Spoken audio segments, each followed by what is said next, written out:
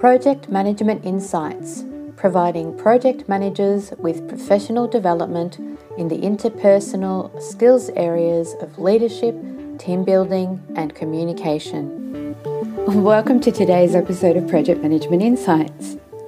Today you'll find another snippet from the conversation that I had with Jason Scott, the author of It's Never Just Business, It's About People.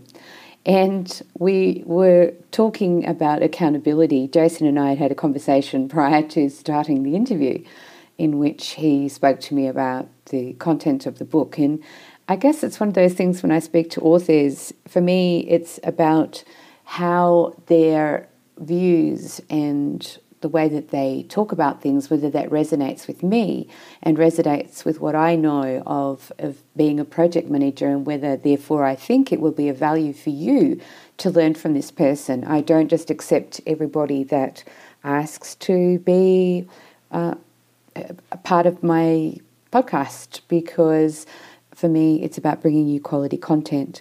And Jason, as I said earlier, Jason and I really resonated in the way that we see project management and the approach to project management. And so we've been having this great conversation about accountability.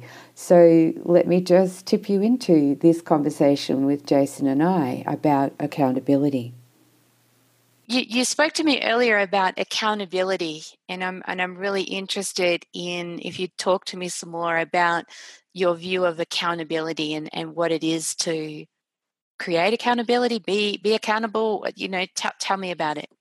So your audience just cringed, like everyone does when somebody says accountability or brings up accountability. And what's really interesting, in exploring accountability, which is something I've spent an enormous amount of time doing, we get a bad taste for it in childhood. So we're these toddlers. We've just started walking. We're getting into things, and so our parents have to set boundaries. And when we don't listen, when we don't accept that we can't climb that wall or that fence, often they'll employ a punishment or a consequence, right? My parents called it punishment, which is less healthy, I think, than consequence. However, nobody likes either one of those things, right? So as we grow then and we become teenagers, we're introduced to these words accountability and responsibility, which are really relative to boundaries and consequences.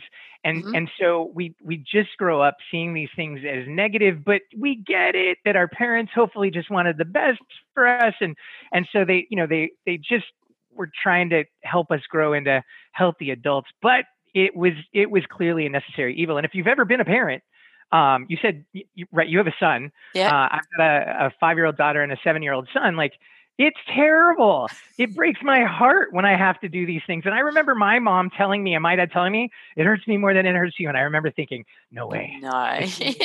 And now I get it. It probably doesn't hurt me more than it hurts them. Mm-hmm.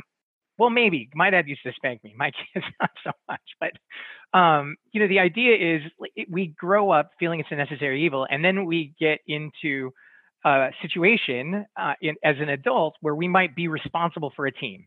And so because nobody wants to do this, everybody looks to the manager or the executive, right? Well, we'll let them do it because, ultimately, if they don't, nobody's going to do it. And we're really going to fail as a team, right? So we leave it to the manager, the executive, or the leader. And so what happens often is we're reluctant, which really is failing your team member. Leadership isn't about, we don't need to be the best leader we can be when things are awesome, when things are easy, when everything's going according to plan, right? When a team needs their leader to be strong is often when something uncomfortable needs to be pointed out, right? When somebody's missing the mark. And this is where I think accountability is interesting. None of us like to do it, okay? But at the same time, have you ever had that conversation where you did something and it had a bad ending, and you were sharing it with one of your friends, and they said to you, "I knew that was going to happen." We've all had that happen, and if we haven't had that happen, we saw it on TV, okay? And you're gutted, you're wretched, you're like, well, what? why didn't you tell me? You feel let down, almost betrayed. Well, that's the same as a leader not saying anything. You're literally letting your teammate down, because all accountability is knowing that you're off track and bringing the team back to the goal, right? In fact, mistakes are how we learn, right? Mistakes are progress. And nobody wants to make a mistake.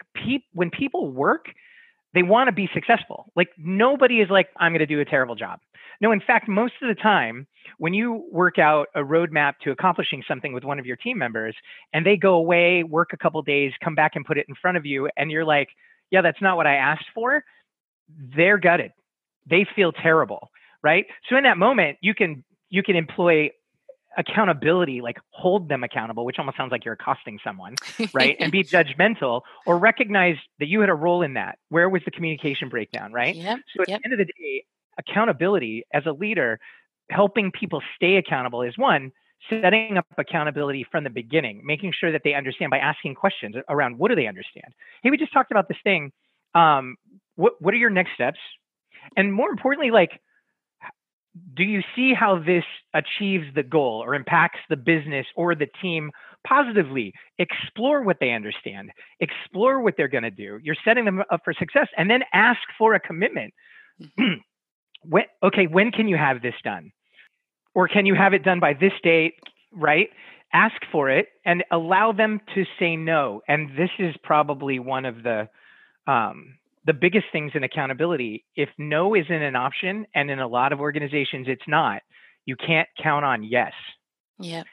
Ultimately, no has to be an option in order to count on yes. And what we're really looking for as leaders is not perfection, it's predictability.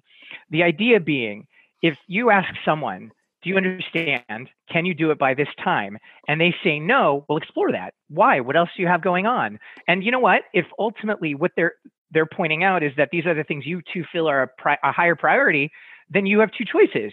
Allow them to push the commitment, so they've renegotiated, or give it to somebody else. Yep. Right? But if somebody says, yes, I can have that done on Thursday, nobody but them is working on it. You're probably teeing up things that will need to happen after that's done on Thursday. Yep. So you're expecting it to get done on Thursday. And when they show up, if it's not done, you've lost time that you can never get back, right?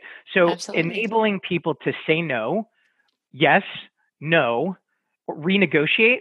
I understand that you want it on Thursday. Can I get it to you on Friday? Allows for a super healthy discussion and enables predictability and enables you to be able to count on yes. So when they say yes, you'll get it on Thursday, right? So all the things that need to happen after can move forward. If they say no, you can negotiate or assign it to somebody else. And when they say yes, you can count on that you're going to get it on Thursday. But if somebody says yes and really meant no because no wasn't safe, and you don't get it on Thursday, you never get that time back.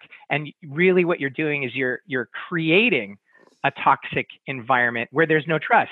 You don't trust them, but guess what? They don't trust you, or they would have said no. Absolutely.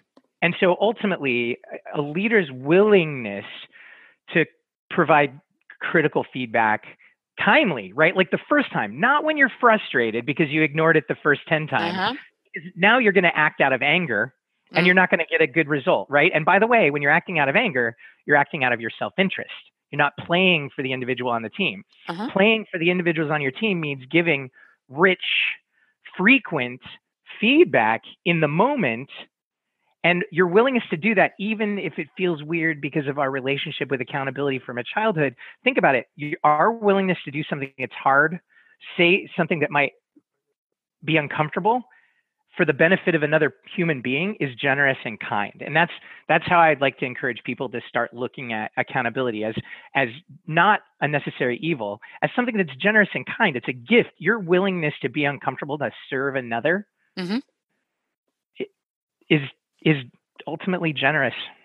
Absolutely. Absolutely. And for me, this steps into that space of what I've come to learn is about an honest no. So if they give you a yes that's really a no, they're not being honest and truthful. And as you said, I mean, that's trust-based, because they're believing that, something's going to happen if they say no, rather than realizing that you're there to support the overall team outcome, getting to that goal. And in my world, there are no mistakes. There are only mistakes. Oh, that's funny. I like that a lot. Yeah. Hyphenated, right? Because, as you said rightly earlier, we learn from mistakes. Right. We usually learn a lot from a mistake. We tried this. Oh, it didn't work. Okay, so how can we readjust and, what else do we need to do? Who do we need to talk to? And I mean, it then takes a totally different perspective on the right and wrong that's normally associated with a mistake. Right. And if you think about it, it falls in line with the Agile principle of being able to fail early or fail fast, right? Uh-huh. So if we learn from mistakes, the quicker we can make those mistakes, learn from those mistakes, move on to the next iteration, the quicker we're going to get a good result, the quicker we're going to innovate. If mistakes aren't safe, you're dragging out the time to Absolutely. an outcome or a result, if ever. So what did you get or take out from this conversation with Jason about accountability? What I was fascinated with was the connection that Jason made between accountability and predictability. And what I heard him speak about was the fact that when there's a lot of trust in the team, there's an ability for people to feel comfortable making mistakes, that they're comfortable in giving you an honest no when they're not going to be able to complete something in a certain time, then this all helps with predictability. And that therefore accountability and predictability go hand in hand for us as project managers. So do you notice that you have predictability with the responses or the outcomes that you're receiving from your team members? Do you notice that they give you what we talk about here as an honest no? Are they fully honest in being able to say to you, yes, I can complete this by X amount of time? Or do you find they do exactly what Jason talks about and give you an honest no, or a dishonest no, a dishonest yes, a yes when it's not really a yes, and therefore it creates problems for you and you end up with timing issues and delays with your project deliverables. So it might be worthwhile paying attention to these sorts of things and going back to this conversation and understanding, well, what's happening in terms of your conversation. Are you not clear about your directions up front? Are you not open to negotiating an outcome and hearing an honest no from that person on your team if it's really true for them that they aren't able to deliver it exactly when you want it?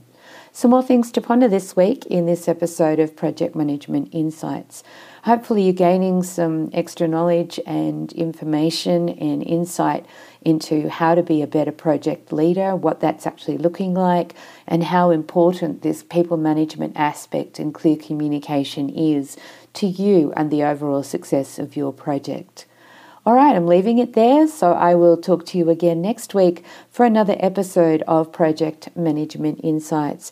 Please leave me any comments, and if you have any topics that you want covered here, please drop me a note at Karen at Project Management Insight, or comment on Twitter or Facebook, or send me that direct email, and I will certainly cover that topic in upcoming episodes of Project Management Insights. Till next week, happy project managing. Thank you for listening to this Project Management Insights podcast. Be sure to visit projectmanagementinsight.com and sign up for our monthly newsletter or to receive updates on upcoming training.